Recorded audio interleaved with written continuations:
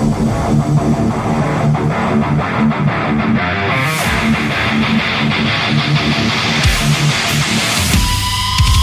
everybody, it's Ken Toots Van Druden here along with Chris Raybold. What's going on, everybody?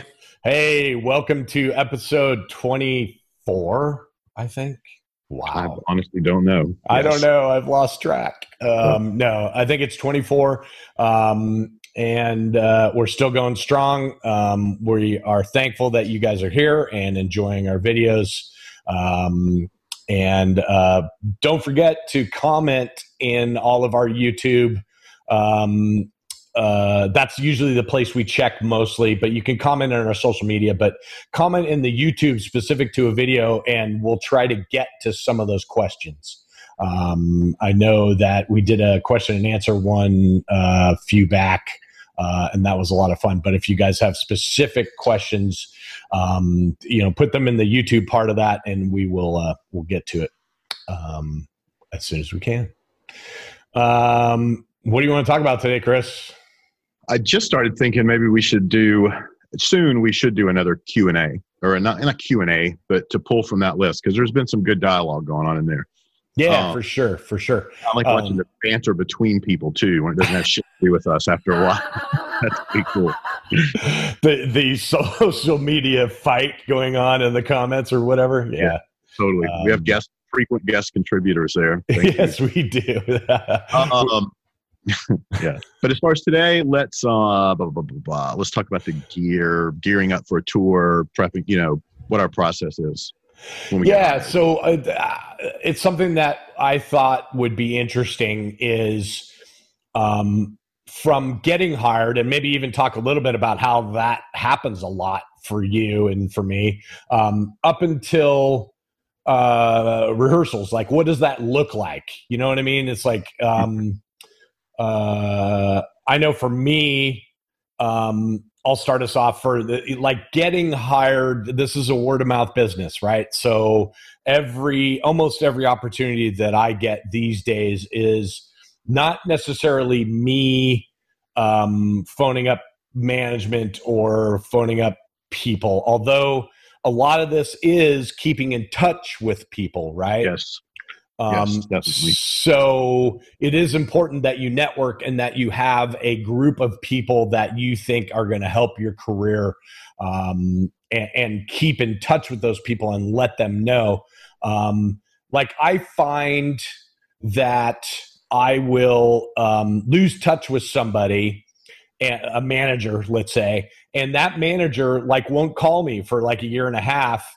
And during that time period, I was available, for several months here and there. I just forgot to call that guy back. And then finally, when I talked to him, he's like, "Oh yeah, I just figured you were busy," which is, that sucks. It's like, oh man, had I kept up with that guy, then it's possible I could have filled in those couple of months that I wasn't working. So it's important as far as networking goes. I was going to say the videos we had, we were talking about retainer and contracts, and that's the double-edged sword of that. Is someone just assumes you're with Iron Maiden every day of the year, or with whoever they knew you with last. Sure. Yeah. So you do find that you have to tend the earth there. You definitely do.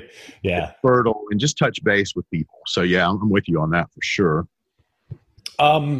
So what does that look like to you? As far as touching base, where do you get most of your work from? I guess that's just the question. Where does it come from?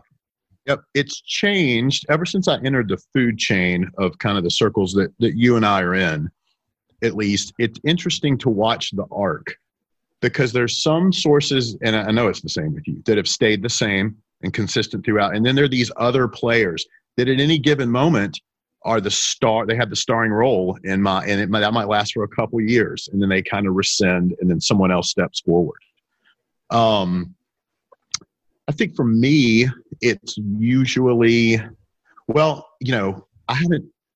kind of juggled the same gigs for a couple of years now. So that being said, I've kind of fallen out of a lot of frequent contact with folks, but I'm mindful to what we're talking about here, to touch base enough You know what I mean? Sure. But I haven't had to sort gig recently, nor has one come my way that I could do. But so it tends to be, it's one of two things for me: production managers and sound companies placing me through the production manager. I really don't have any management companies that I'm tied in with, so to speak. And I feel like you do, right? I do, but let's take a step back because, and we'll get to that. But let's be very clear about the symbiotic relationship that happens between a sound company and someone like yourself. This happens a lot with front of house guys. I'm not too sure about monitor guys and how that all works. But from my perspective as a front of house guy, most of my work comes from my contacts in sound companies. Yes. And so there's this weird symbiotic relationship where if you have a stable of different guys in different companies, let's say, most of them are account reps or salesmen, basically, that have their finger on the pulse of whatever the latest artists are. And literally, the sound company will have meetings once a week and kind of talk about who their, up and coming clients and who they want to place there as a front of house engineer. So the power that sales rep or account rep has is pretty huge in my life. That guy has to often fight for me in a huge sales meeting amongst a giant sound company. And this relationship that happens that you have to prove over a certain amount of time is that no matter what, you are going to have the back of that sound company if that sound company was instrumental in you getting hired. So the mistake that a lot of people make in this little section that we're talking about is they think that they got hired, someone outside of the sound company got them the job, and then they may or may not support that sound company. That makes you a volatile engineer to that sound company, right? And so I have literally watched a bunch of engineers that kind of, they're literally asking me like, how come, so-and-so doesn't call me anymore? And I have to kind of step back and say to him, like, listen, man, I mean, I know what happened, a year ago where you were not supportive of that sound company. So how can you expect them to be supportive of you? So there's this symbiotic relationship that you need to pay attention to as a front of house engineer, I guess as a monitor engineer too. I'm not sure really how that works on that end. But I know that the sound company is the connection to me and management. And there's this weird triangle between those three things that if you back the sound company in any sort of situation, they will have your back if anything goes wanky on your end. So it's really integral in the saving your gig kind of thing and being in a situation where all parties are in alignment with you being the guy, right? Or girl. I just think it's really important that we kind of get across to people how important that relationship is. To me, I have relationships with managers, but to me, it's way more my relationship with Clear Brothers, Sound Image, Eighth Day, et cetera, et cetera, et cetera. My relationships that I have with all of those various companies are way more important than relationships with managers. I let the sales rep and the account rep of those sound companies have that relationship with the manager, and I'm part of that relationship, but I'm just a point in the triangle. Right. Well, yeah, and because they serve as the catalyst that gets us there, Yes. you know? And it's so funny, and listening to you talk, it's like, this is clearly specific to our business. That's why you and I are speaking, and that's why these guys are listening. You know, of course, we're talking about our live sound business, but this really kind of just speaks to being like a decent human being. Like, it should go without saying, both on like a karmic level and on a just be business savvy enough to realize, like, okay, if this person is the conduit to getting me there, I need to recognize that and basically never question it. What happens is guys get down the line and they start believing their own hype or the hype that's bestowed upon them. And next thing you know, the narrative has changed and they got the gig. That's right. And, you know, and they lose sight of who ultimately put them there. And yeah, and, you know, and when I sit here and I think about the production managers that I do know, virtually all of those relationships were fostered through a sound company's involvement. Yep. That's true. You know, it's, I said earlier, well, it's been a minute since I really drummed up a gig. But you know, as well as I do, well, because we do talk to these people, and we just keep in touch with them. Again, you just kind of tend to the fire, just kind of make sure it's still burning over there.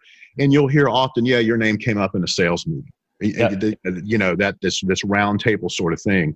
And so again, that's where it is important to keep those relationships going, because that's what keeps you in the conversation. Yeah, and let's not forget that the world revolves around money, guys, and that's just the way that it is. So if you are being put up for a gig, it's because you are going to protect the millions of dollars that the sound company is going to make, and they in turn will protect your thousands of dollars that you're going to make, right? Right. And so, and sorry, go ahead. No, go ahead. I was going to say, and, you know, and it is our involvement that is of just as much investment as their literal gear. In other words, they're choosing us, using us, utilizing us. We have this mutually beneficial relationship because their relationship with us is an investment, because we go out, just like their gear will provide results, we will provide results for them, even if we're not getting paid for them. You know what I mean?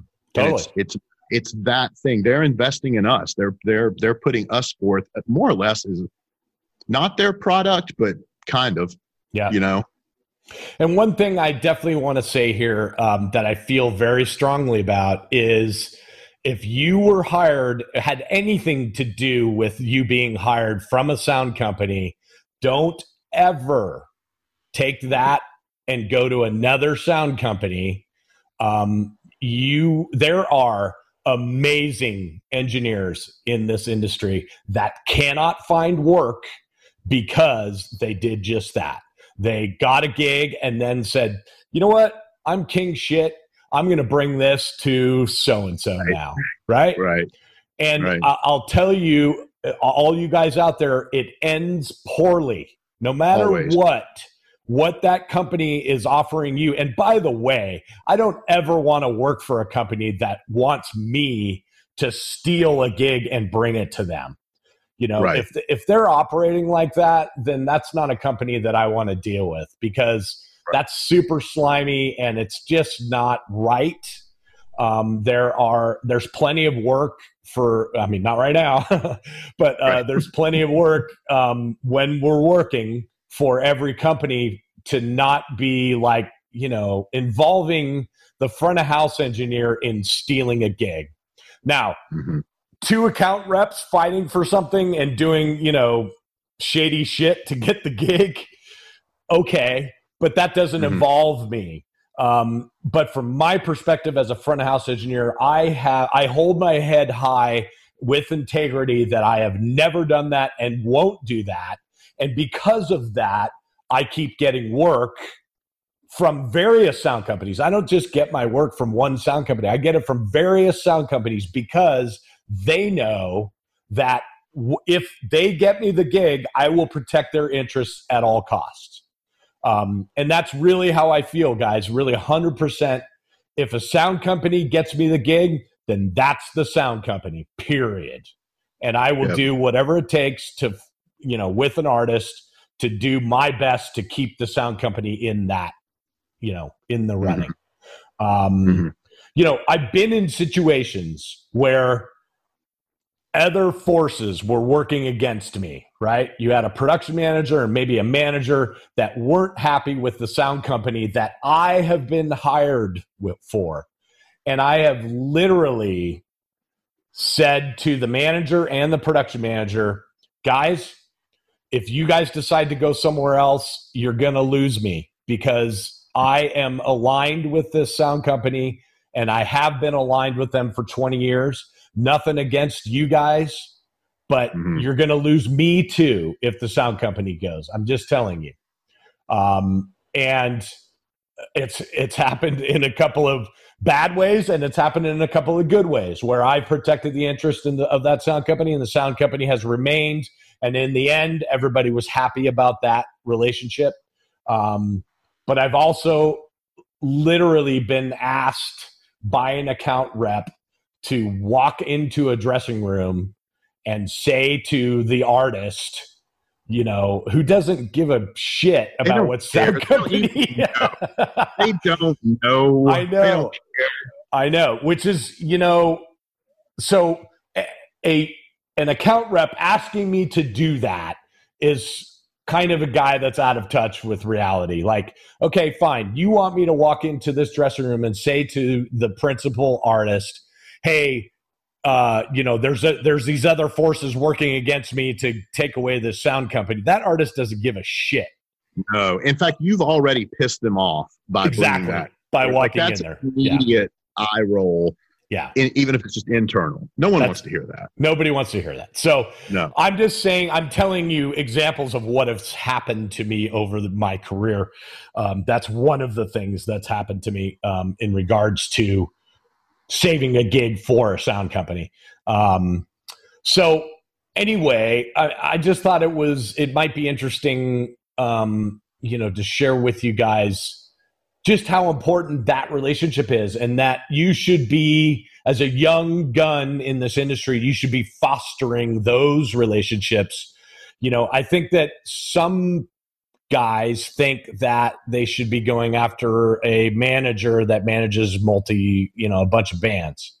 Now, that relationship is a good relationship to have as well. I mean, I have those relationships. I keep in contact with some of those, but they are generally not a super large artist. They are, theater club kind of artist that maybe doesn't use a sound company all the time, or maybe uses only board groups.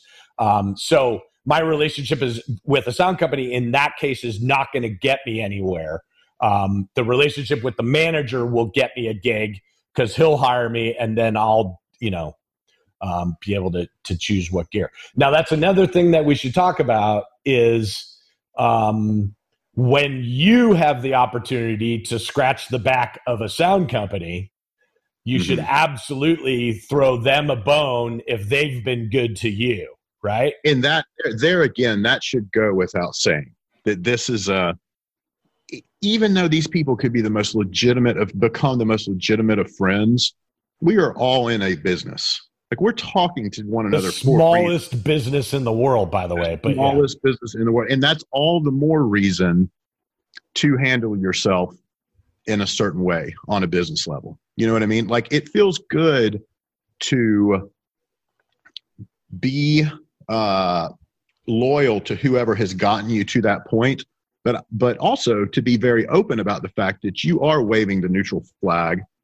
in general. Like, at least for me, it feels good to be Switzerland. Like, Eighth Day knows I work with Claire. Claire knows I work with and just keep plugging them all. Everyone knows. And that's great too, because then you don't ever have to hide anything. That's right. And that you're also, this is what you were saying, basically no one is afraid to call you. Like, they know if you get the call, then you're going to be, you're in their corner.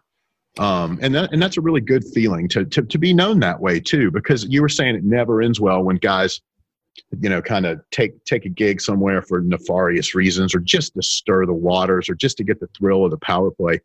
The best possible scenario you could get out of that is you are now stuck with that company forever, and you have work with that company. And to your point, that's the same company that did the kind of shady thing to get you there. So you're stuck in this foxhole with some shithead company, Like, and that's your lot in life. You're that guy. I don't understand it unless you're getting paid millions of dollars or something. Yeah. I mean, I just don't. I mean, even then, I wouldn't do that. And I know that you wouldn't either. There are people on this planet that would.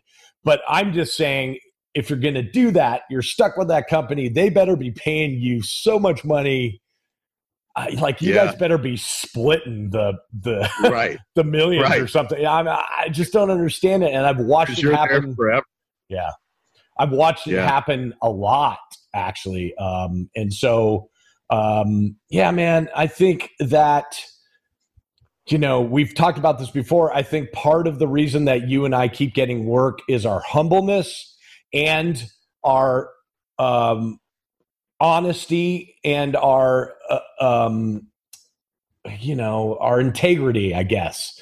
Like those three things are what people respect in general. It doesn't have to be this business, like you said. It could be anything. But if you have those three things of, that you gain respect from people, they will continue to work with you regardless of how good of a mixer you are. That's the point I'm trying to get across to you is there are very successful mixers out there who are pretty okay mixers, let's just say. Yeah, right, totally. You know what I mean? Like not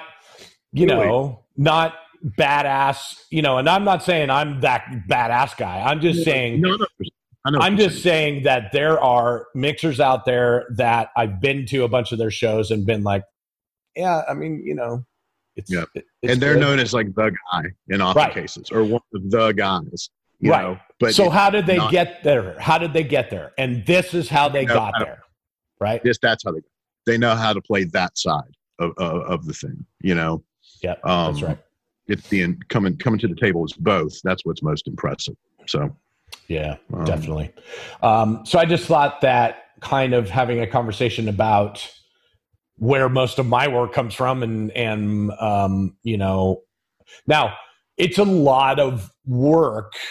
When I'm not working, I'm calling a lot of those people. Like, if I'm looking for work, I'm not just sitting here.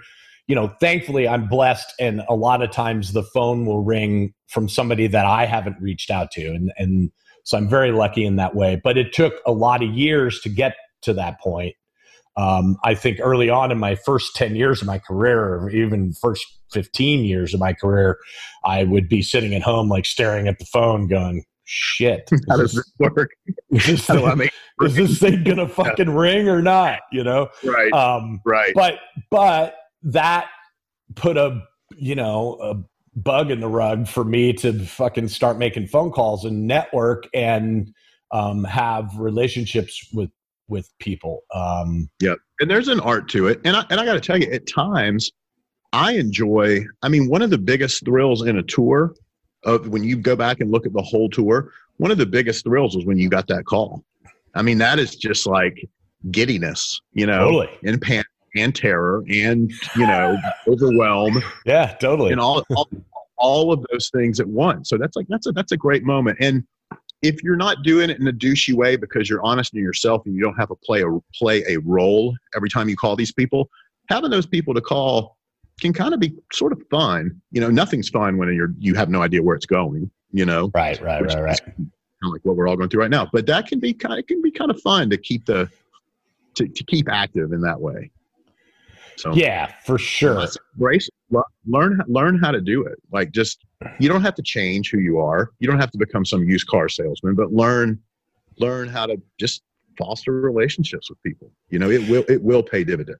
It will, absolutely. And I'll give you an example of how those calls go for me. Hey man, how you been? Haven't talked to you in 6 months. What's going on? Tell me about your family. What's happening? And as you get closer and closer to this person, maybe you've had a lot of face-to-face meetings, you've been to dinners with them, whatever. Then it's really just a catch-up call to see how they are and put your name in the front part of their cranium. Right.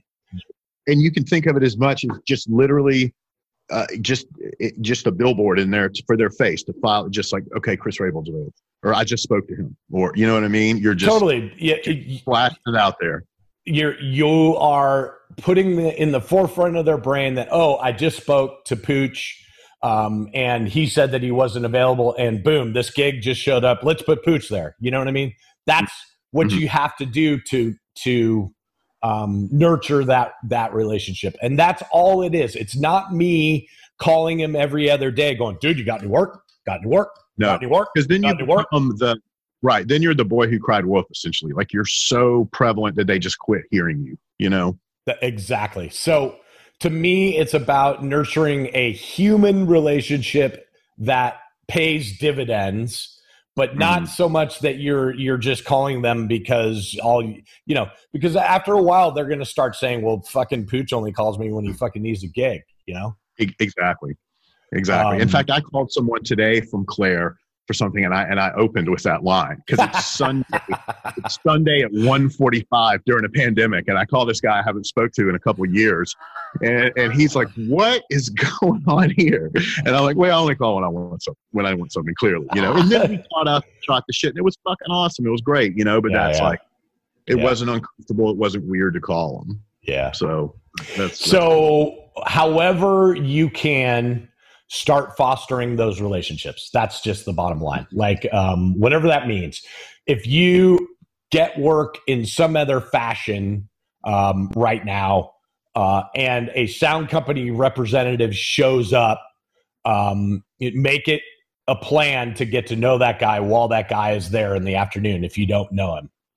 Get to know him. I'll tell you real quick before we kind of move down the line with this whole idea.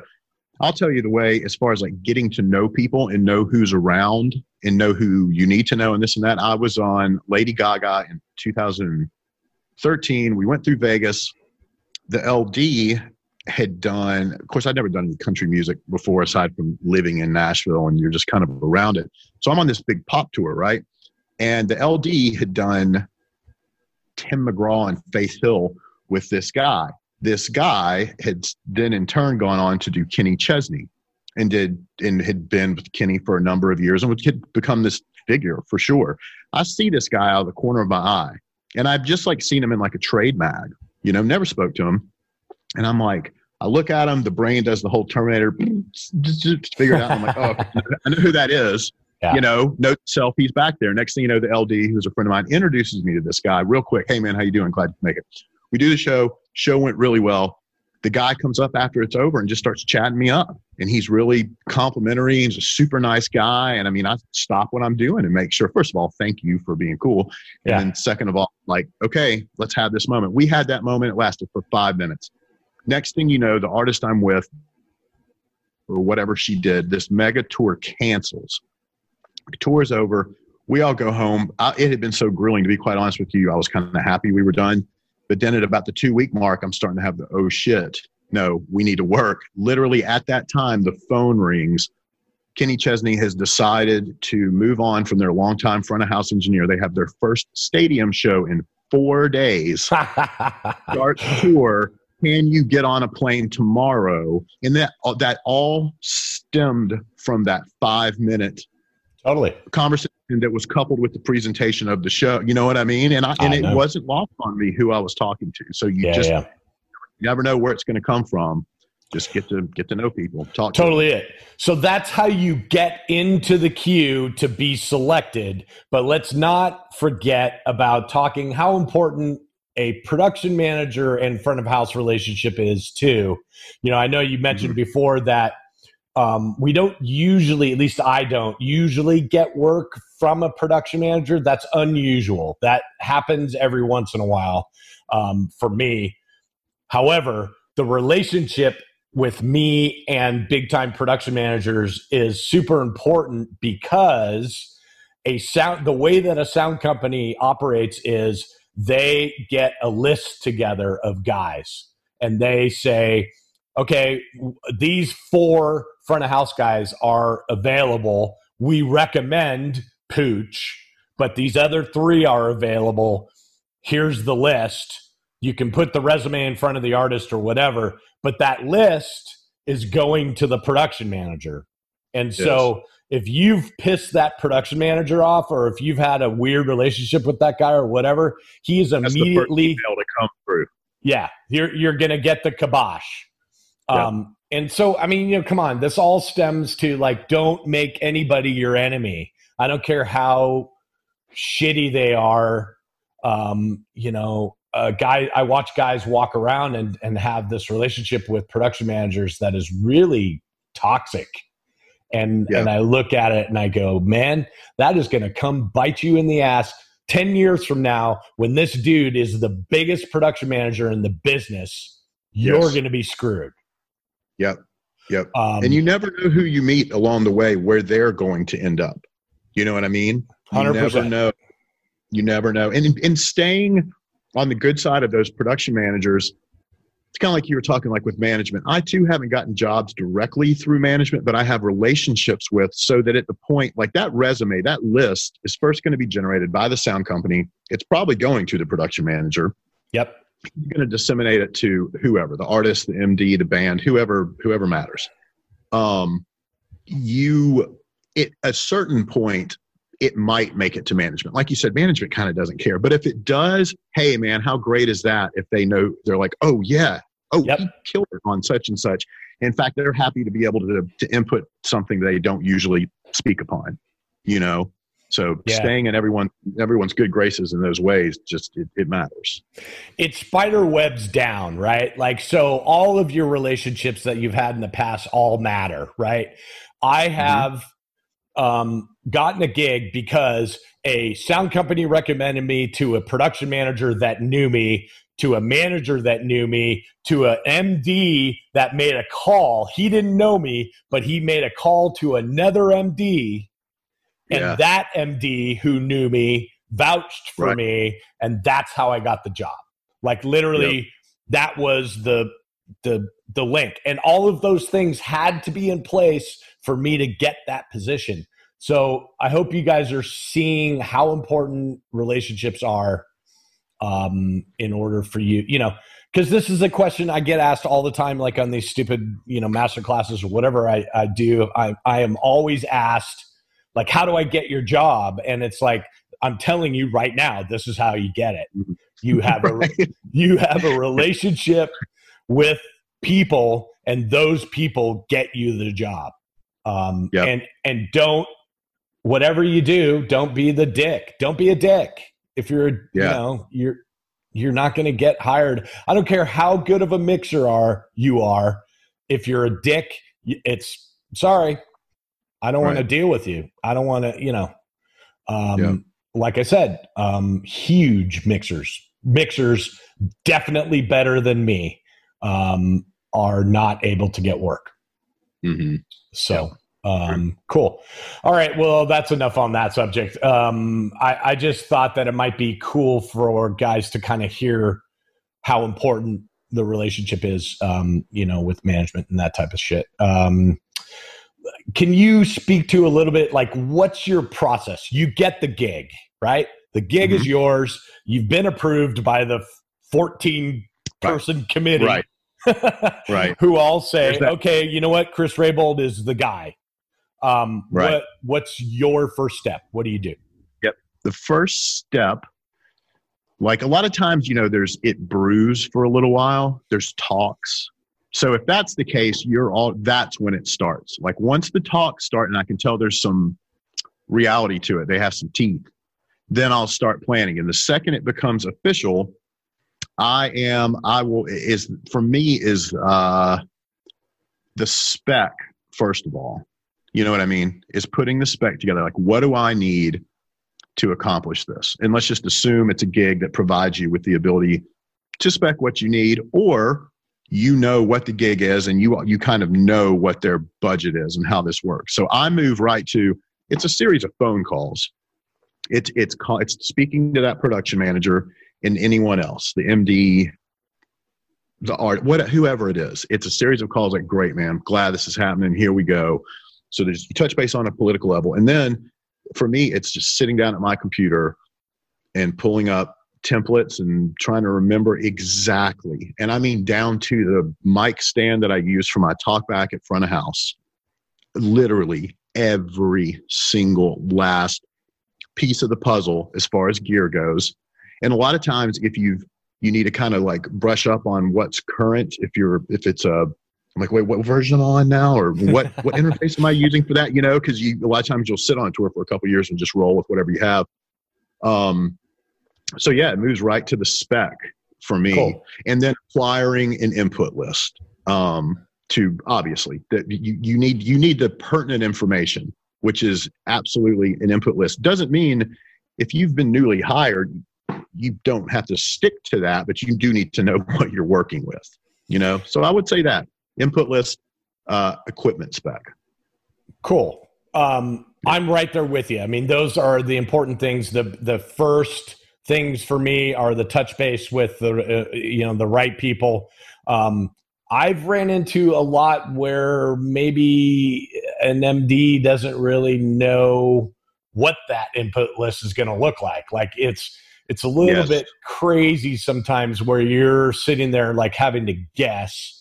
I know. You have to ask the right questions, right? Like you have to say, hey, do you have any idea like what's the size of the drum kit? And, or do you have the drummer's number? Can I call him just to have a conversation to figure out, because there's vast differences between a guy that has, a rock kit with 2 toms and, somebody that has, 20 toms, So you need to know that kind of shit. Right. Absolutely. 8 stereo keys versus a B3 and a mono piano. Yeah, that's right. And the beauty of the soft patch age is like, just put it wherever and I'll move it. But man, it's nice when you've got this one-to-one thing. I know. It matches up. And when you make your show file and everything fits perfectly on the layers and all of that stuff's important. That's not just that stuff matters. So it does. It does. Yep. Now, I do one other step in this day and age that I didn't used to do because I didn't have the ability to do it. But one of the very first things when I get asked to or get hired, when I know that I'm hired with an artist, is to go straight to YouTube and start watching all kinds of previous live performances. And from that, figure out what I like and what I don't like about a previous live performance. And then along with the spec for me is pretty intensive record study. Like, do you do that? Okay. Oh, yeah. So what does that look like? Literally their whole catalog. Yep. Everything. And something else that's available to us now.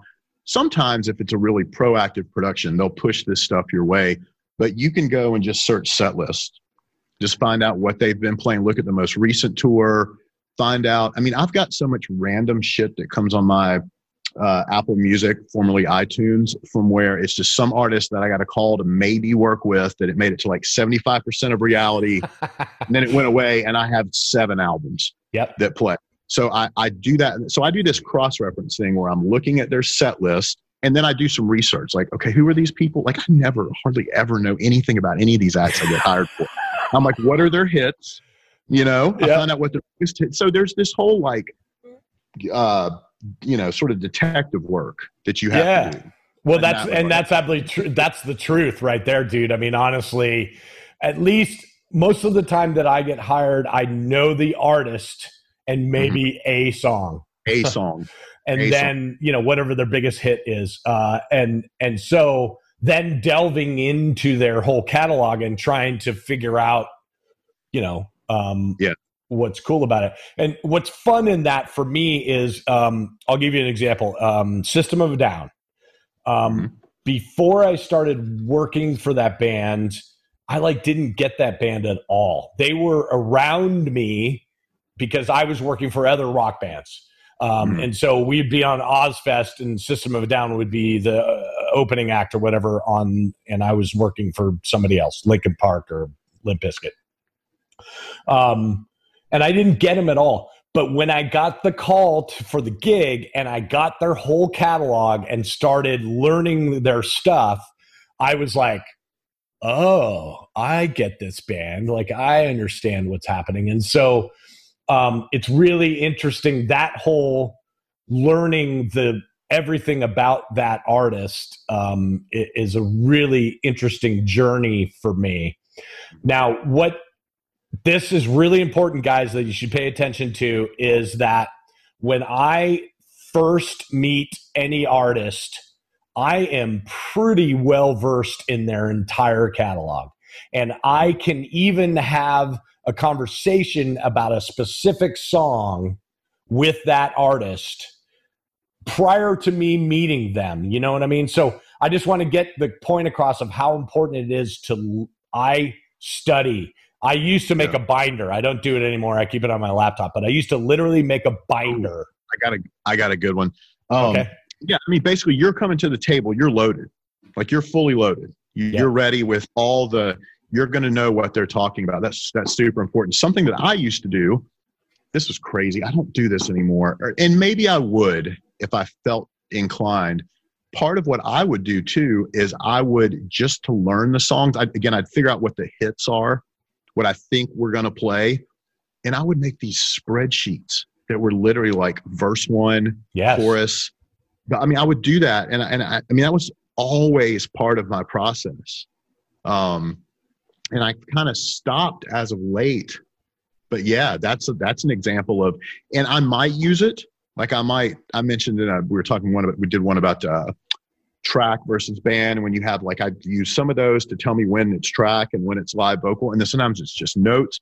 But more than anything, it's just studying. It's like being a kid with note cards. Yep. You know, and you're learning just kind of by involvement with it. Something that's so funny too, what you were saying, so many times when a bit of music comes my way that is now part of my world and I need to shepherd it, you know, to where it's going, suddenly I do take interest in it. And I can absolutely find what is of value in that music, even if it's not to my personal tastes, you know. 100%. Yep. And then to take that a step further, between the preparation process that we're talking about, the studying process, and then rehearsals, there is a inherent brainwashing type thing that happens. Like, you're just, I mean, that's how pop radio works. Yes. You know, they just slam you with it at the grocery and in the car and in the elevator. And then it's just this onslaught. And before you know it, you're just like, yes, I like this. Yes, I understand it.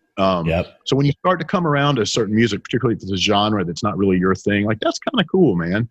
You know, that's what, and that also is like understanding what the audience is coming from or coming for. You know, what does this do for them? What's the vibe? That's a cool exploratory kind of thing.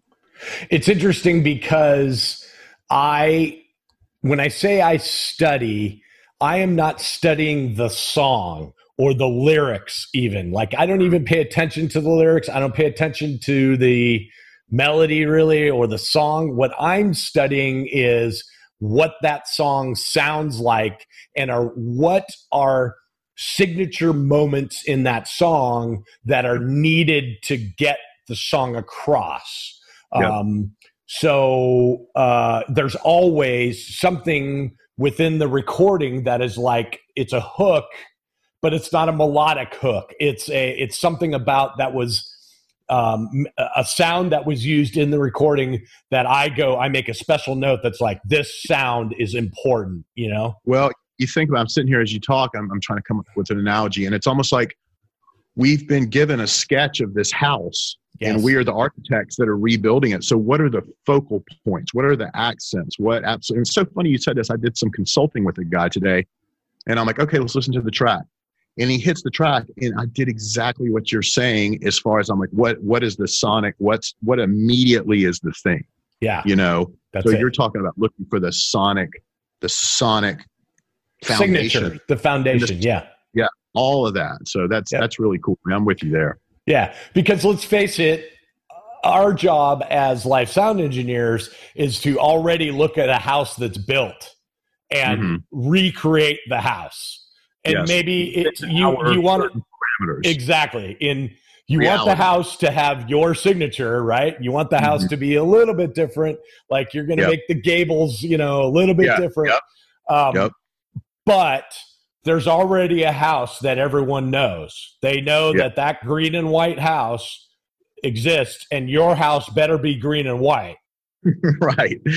Or so I hope you guys understand that. But anyway, okay, so we've gotten spec, we've studied. Anything else in your process before you actually go to the production rehearsal? Well, or regular rehearsal? Right. I thought it was what you were getting ready to say, because I know you do this too. I mean, and they really might happen at the same time. Let's say I think I have an idea of what the input list is as I'm making the spec, maybe concurrently I've started a show file. And that is something available to us now.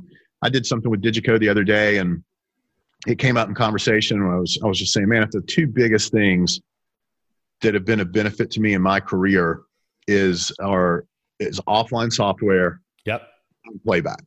Yep. 100%. And I started the conversation with digital consoles, but so because of digital consoles, there's A and B. There's playback and there's offline softwares and offline software.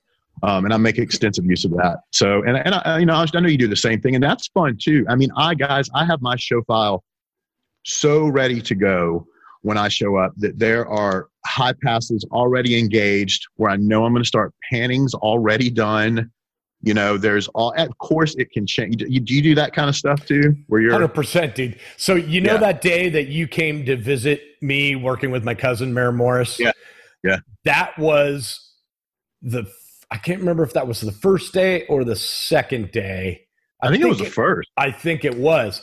And so I already, like in the first hour and a half, kind of already had a mix together because I spent 3 days of 8 hours a day in the offline file prior to arriving, looking at the input list, putting the channels where I needed them to go, high pass filtering, even putting in presets, my own kick drum, my own snare drum, before I've even heard the instrument. I'll move EQ points to where I usually go on that. Totally. 100%. On that instrument, so that when I engage it, I'm like, some muddy key patch, cool, I'm at 300. It's like anything. All my busing is patched to the way that I normally look at it. I spend hours and hours and hours and hours in offline. And I agree with you. It's the number. There's two tools that have totally changed my workflow and made it to where I succeed. And both of them are what you said, playback and offline software. So, show up to the gig. And so that's why it's important to have all of that information before you get there. You need to know how, what your input list is in order to make that offline file. Yeah. So I thought of something interesting thing. It wasn't a tour, but it was a one-off I did. And it was this big showcase thing with an orchestra and all this shit. And it was mega players out of LA, but there was no input list, and no one could ever generate one for me. Wow. And I went to prep the rig, and the night before it left, again, talking about detective work, I'm like, all right, let's think about this.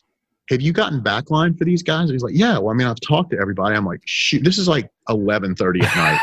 And I'm like, shoot me the backline list. Yeah. Shoot me the backline list. And you know what, man? We nailed it. We got it. Awesome. Perfect. I had like, maybe he'll bring a spare here and there. We didn't have to move a thing. Yep. And it was chaos when we got there. Thank God we had that, Yeah. So, be creative, figure it out. That is, somewhere. Man. I know. About something you mentioned, your busing. I think I need to make like a stock Digico thing, and what's going to be stock about it is I'm just going to load all my buses. They're the same buses for everyone, and now that you can have 1 million, if I have a Snare 3 bus that I don't need on that one, it's just whatever. That's going to make it so much. I think that's something I've been meaning to do, is to put together like a template, so to speak, but the template's really only for busing.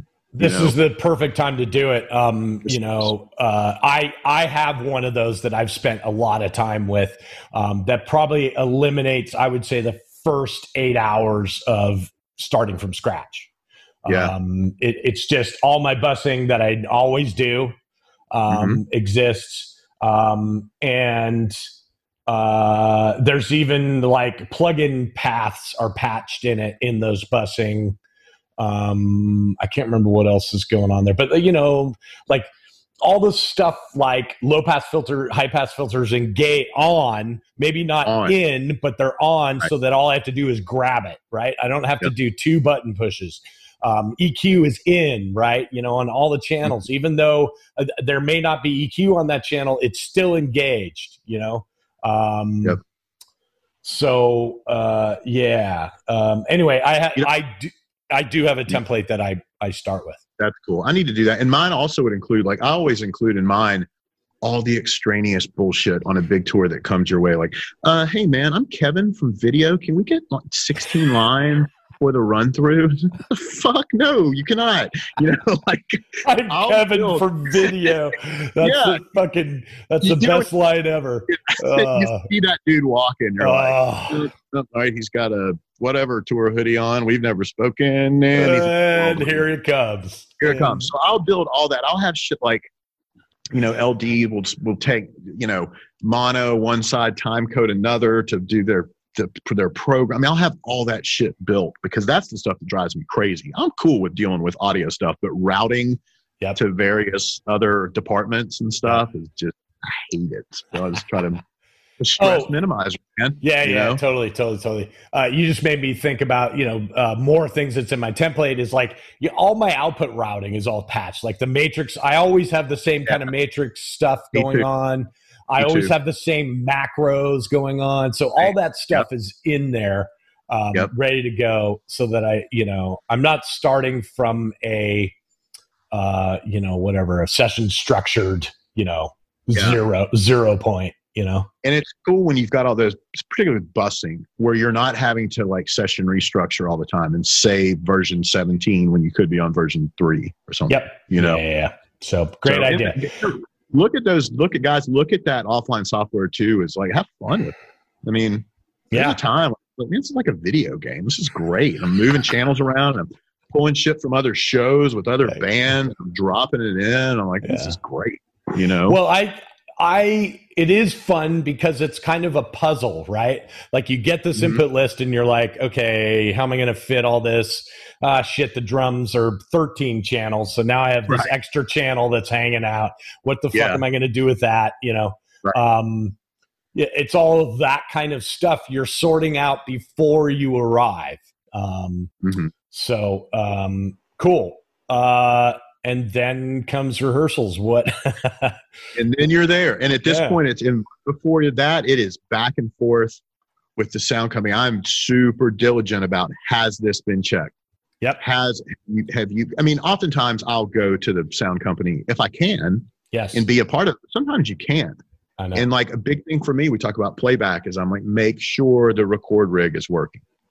Either I send a session or build a session. Have you confirmed it? That's part of your line check, all of that stuff so that we can hit the ground running. So yeah, at that point in time, you just show up and you're unlidding stuff, and that's a fun feeling too, but it's also a little tense as you're like, is everything where I need it? I know you roll your own gear usually. I do usually, but a lot of times I don't too, but yeah. You brought up a really great point. Honestly, probably the first couple of days of rehearsals for me is just data collection. Like literally the record rig better be working from the downbeat that they start playing, because what I spend my time doing while they're rehearsing is literally just collecting that data so that after they leave, I can spend 7 hours by myself in my own little room chipping away at it, right? Yep. So if the record rig is not functioning, or that part of me, it makes me terrified if that's not working, because then I don't have that time to myself to get it to a point where I think other people can listen now. Right? Like if I don't get that, if I don't have a record rig working properly, and I'm trying to do all that while they're doing rehearsals and they're starting and they're stopping and they're, I mean, it's the first day, so they're not even playing a full song, or maybe they're only playing one song, whatever. Me trying to frantically make all that work without having the time of later on with the record rig is terrifying to me now. That day is a failure when that happens. That's right. You know what I mean? And because, and you and I have spoken very, very openly about it, that is our workflow now. Yep. Can we do it where we don't have it? Of course we can. But that's not the way I train. You know what I mean? That's not the way I work. That's not my process. And having it, when you know it's rolling and you know it's working, that allows you to sit there and like with confidence, just fuck with the drums. Totally. Just listen to the tracks and pull things in and out. But you need to stay present enough when they're like, hey, did you notice da-da-da-da-da? Even if it's just like, yeah, in the bridge. You're really not. Because I know I've got it. And I'm going to work on it later. So it's just do it. It is. Yeah, do it. Do it. Cool. And then, I think we've spoken a little bit about our process past that point. It's like, basically I am on a schedule so that I know in any situation that by day 2 or maybe the first part of day 3, there's gonna be people like up my butt and wanting to start hearing things. Like generally they'll leave you alone for the first day and most of the second day to let you kind of get your shit together. But by the end of the second day, you kind of better have something that you're ready to present to other people. And so that's why it's so important that you have this, file when you get there. You're not building a file while frantically trying to create something, by the second day. Something as well. It's important. Part of my process, knowing I have playback, is I like to say, I just want to get on the mat with it for a while. I just need to roll with it. I need to see where it goes. And there'll be a lot of times, you'll have that kind of half-ass first day and levels are changing and shit's everywhere. And somebody will come in and they'll be like, I think that's changing tomorrow and this and that. And that to me, I don't stop working. I'm like, that's fine. Yeah. I'm in it now. I'm in it. And even if it changes, I just want to see where it goes. Yeah. And I'll take it, I'll fuck it up and I'll bring it back and I'll fuck it up again and I'll bring it back and I'll explore and I'll get to know it. And it's just a matter of getting you in it, Yeah, totally. And then for me, the rest of rehearsals is, fine tuning, getting everything perfect, to the best of my abilities, which then they completely fuck up by going to a large, venue. And all the levels change and everything suddenly changes. Everyone's running around now. Everyone's playing harder. But, I used to get panicked about that. I don't anymore because I know that is usually the case. And when it doesn't happen are the times that I'm like, wow, okay, cool. Yeah. And we also know, too, that that's part of the process. It is. Getting to that arena, turning it on. Or wherever it is, just doing that. Yeah. But I wanted to point out real quick before we move on, we talk about getting the gig. What's our process? How do we get the gig? What's our process during that prep process? I'll make a point to try. I'll know like who's doing the mics. What's that person's name? And I'll call them. Hey man, I just want to make sure you saw on those 414. That's great. I'm talking about the QLS. I'm not talking about the new Harman thing with the cute light when you put, or did you see that part? And like, I'll put beta 91A, A in bold and underline. Like I mean it on everything. And I'll call and follow up who's prepping it, who's doing the rack, who's doing I'll just so they know that I care, that's an important part of it too. That's really good to point out the paperwork part of this. So you're in rehearsals. We're lucky we get rehearsals that are, long periods of time with artists. I know that some of you out there don't have that, or maybe you only have a couple of days. But if your paperwork is in order when when we're in rehearsals, there's a totally small, limited crew. Usually my system engineer isn't there. Usually you might have one stage patcher that might be doing the tour. Right. And so when you show up on production rehearsal day, there is now a group of 6 other people that are showing up to something that you've been a part of for a month.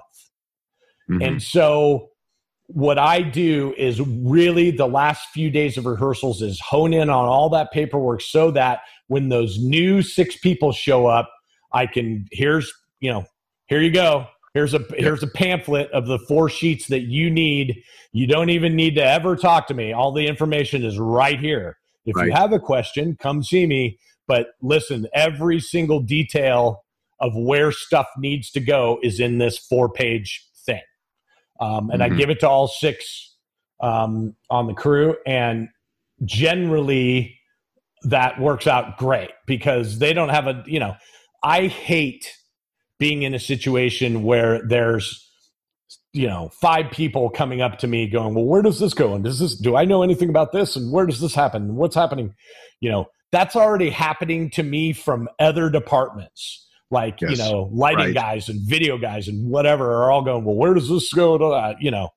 I don't need it to be happening in my own department, So I just wanted to point out that the paperwork part of this is super important. That's a great point. Yeah. And there's reassurance, and also, and I don't mean this in a shitty way, there's also power in it. The reassurance is that you've already thought about it. So it's not a panic moment when it comes up. And the power moment simply means you can confidently stand by, no, that was discussed. Yep. Which is another way of saying, so if it's not done, do it. You know what I'm saying? It was agreed upon. Trust me, it's right here, Yeah. So, I mean, let's talk a little bit about the dynamic. We're getting close to the end here, but let's talk a little bit about the dynamic of the crew and your interaction. These are people that are hired by the sound company to show up. They're not your employee. However, you are in charge of this. There can be a crew chief for Clair Brothers, let's say. He's the crew chief, right? But ultimately, when something fails in Soundland, I'm the guy that gets pulled into a dressing room and has to, account for it.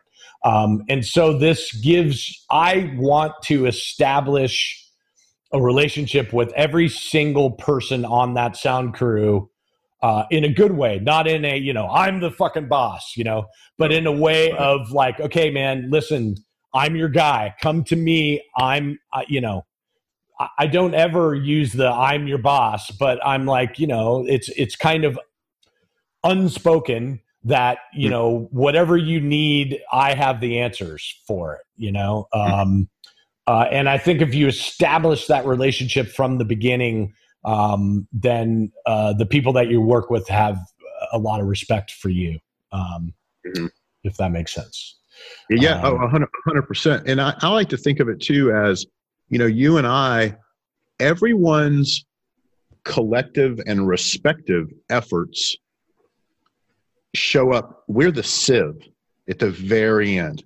We're both on the receiving end of making sure that the 270 hang was pinned correctly and the bass player's effort. There's a number of things that fall in our lap at the end. And how could we not want to know what's going on? Yeah. And I genuinely care about your effort and your input in the process because it's going to end up in my hands anyway. That's right. Yeah, that's right. That's also a way of letting people know, like, hey, I value what you do. That's what I mean? Even the 8th guy on some giant tour, 100% is his or her output means something. Yeah. I think the theme for this whole path that we've taken right up to production rehearsals and I think in the SE thing, we talked to kind of what our day-to-day is during show period. So I think this is a good time to stop. We've come to a place now where it's like, okay, this is what we're doing during production rehearsals.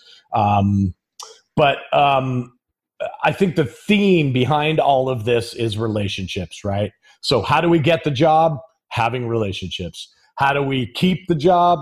Having relationships. How do we get to a production rehearsal and get what we need out of these hardworking 6 people? Relationships. So you notice in all of that, we've talked a little bit about gear today, but in all of that, we haven't really said anything about being a mixer or gear, right? Like all of this is, how do I deal with people? And how do I nurture a relationship with somebody in order to get what I need from them? You know, I can't stress this enough. I tell people this all the time. It's the most important part of this job, is not you being the best mixer and you knowing what the latest piece of gear is. Although that's important, it's you can't even get there without, you know, having a relationship with the people surrounding you. You can't even get the job without having those relationships. So, anyway, any last little thing you want to throw in? No, not really. I mean, no, I think this is good. I feel good about imparting some of this too, because this should be stuff you're proud of. You should be proud of these relationships, you know? 100%. Anyway, thanks a lot for coming, guys. We sure do appreciate it. Get your friends to subscribe. We got big things coming. We're going to keep doing this, and we're working on some things for you guys out there. So we're looking forward to that. So thanks a lot for coming, guys. See you next time. See you, everybody.